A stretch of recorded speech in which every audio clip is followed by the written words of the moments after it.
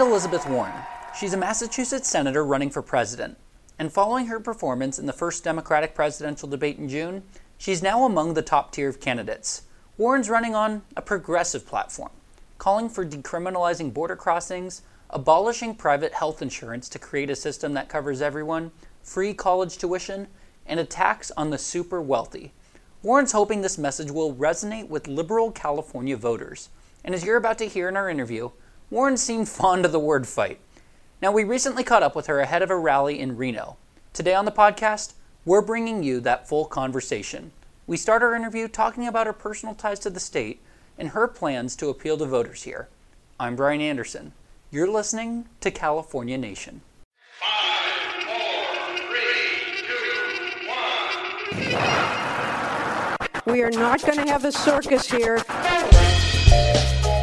Well, we just left pleasure. Paradise. For paradise. Can you please hug me? Do not worry, Dutch is not here today. We clearly learned our lesson. These are not ordinary times, and this will not be an ordinary election.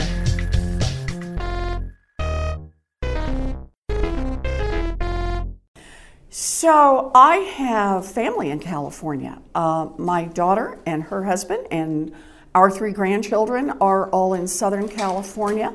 Our son and his wife live in California. Shoot, I'll tell you the first time I came to California, though, it was when I was a girl. All 3 of my brothers joined the military, and the 2 oldest ones were both stationed in California at the same time, one at Vandenberg and one at Riverside. So you got the California ties. What are your plans to win in this state? It's a very progressive place. What's the strategy? So, look, the strategy is to get out there and fight for what I've been fighting for pretty much all my grown-up life.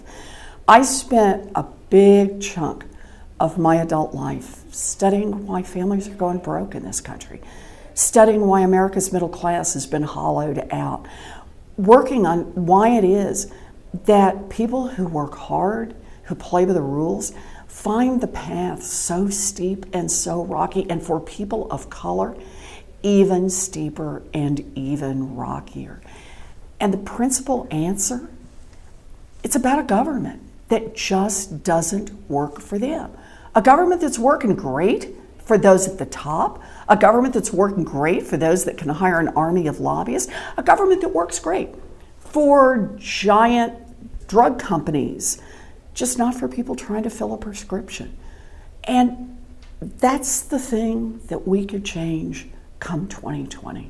We get enough people in this, we can take our government back and we can make it work not just for a thinner and thinner slice at the top, we make it work for everyone. And a lot of people are looking for a progressive candidate in California, and they think of Bernie Sanders back in 2016. What differences, if any, do you see between yourself and Senator Sanders? I've known Bernie and been friends with Bernie forever and ever and ever, long before I ever got into politics.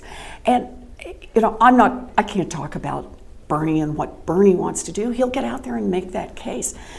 But for me, I know why I'm in this fight.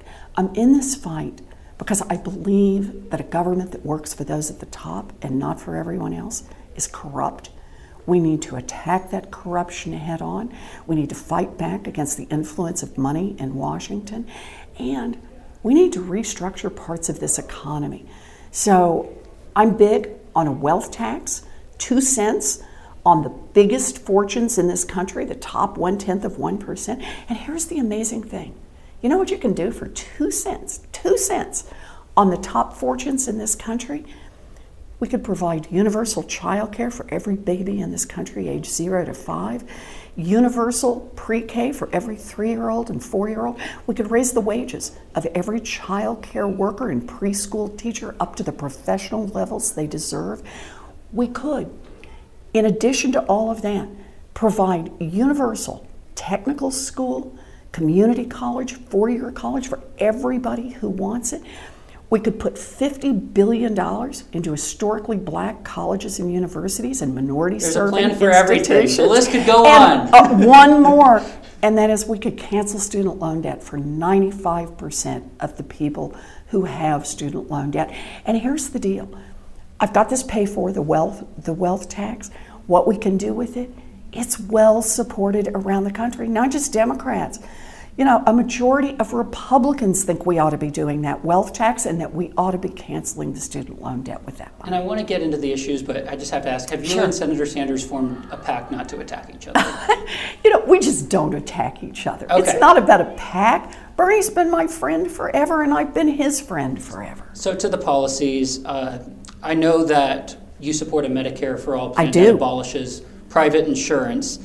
How will you get there, given that just 2 other Democrats on stage with you raised their hands to that question? So here's where I start. Like I said, I study why families go broke. And one of the main reasons is the cost of health care. And it's not just folks who don't have insurance, it's folks who have insurance, but the insurance just doesn't cover most of their health care costs. The co-pays are huge. Right now, the insurance industry has inserted itself right in the middle of our healthcare system.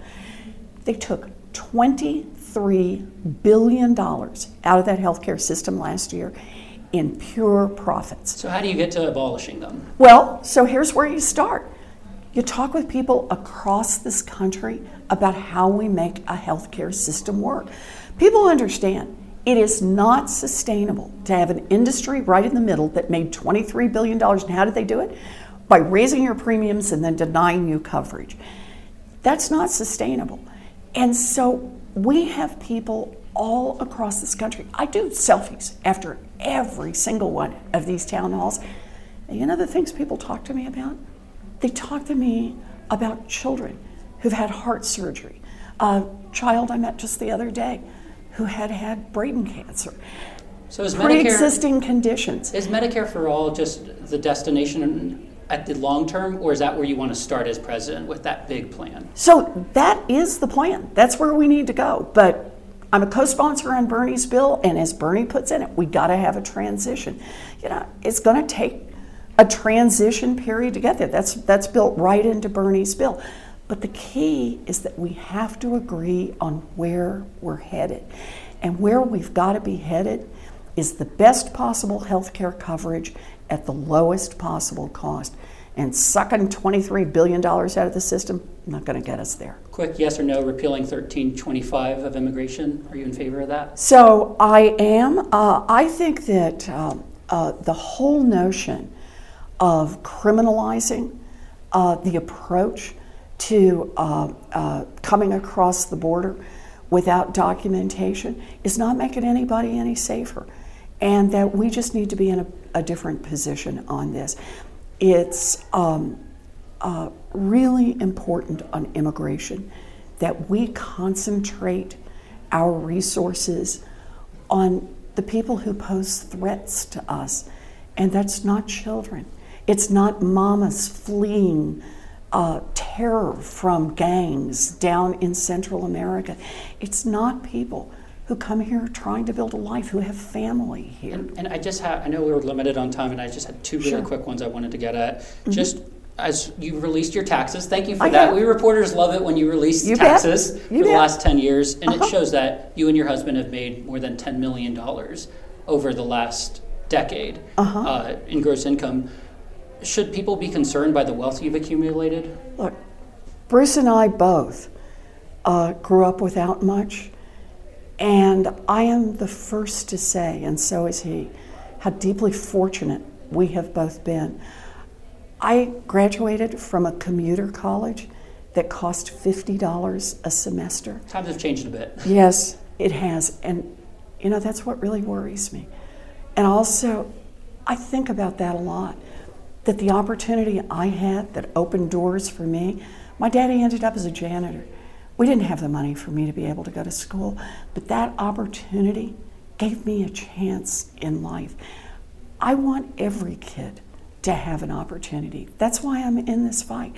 It's why I believe that it's time for us to say that all of our public colleges and universities should be tuition and fee free and really lower the barriers. One of the reasons I want to put $50 billion into historically black colleges and universities and minority-serving institutions, I think a lot about how to level the playing field so opportunities are not just going to those at the top, but opportunities are going to everyone. Last one, I hear from people who say, I want someone who can beat Trump. Yep. And it's very early in polling, but people see Sanders and Biden in these head-to-head hypothetical matches with Trump doing better. Why do you think you're the person to beat Trump? So, I've been around this block before. I had never run for public office. Back in 2012, when a very popular Republican incumbent, who already at that point had $10 million in the bank and a 65% approval rating, came up for re-election. And people called me and said, you should run. Nobody else was going to really take this guy. You should run. You should definitely run. But do keep in mind, you're not going to win because you're a woman, and Massachusetts is not going to do that. They had never elected a woman to the Senate or to the governor's office.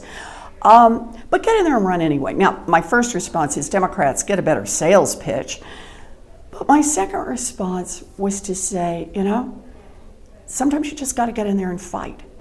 And that's exactly what I did.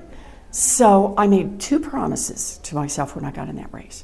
I would make every single day count. And I did. Every single day, I talked with some group of people, someone, about something that mattered a lot to me, like canceling student loan debt, like universal child care, opportunities, like expanding housing and making it more affordable. I talked about those things with people. And the second thing I did is every chance I got, I'd meet a little girl and I'd say, hi, my name is Elizabeth.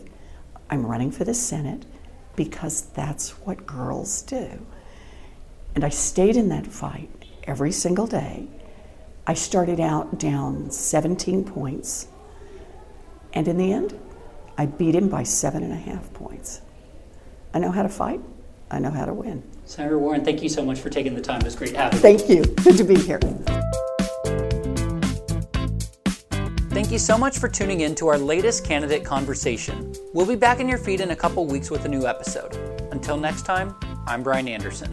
This is California Nation.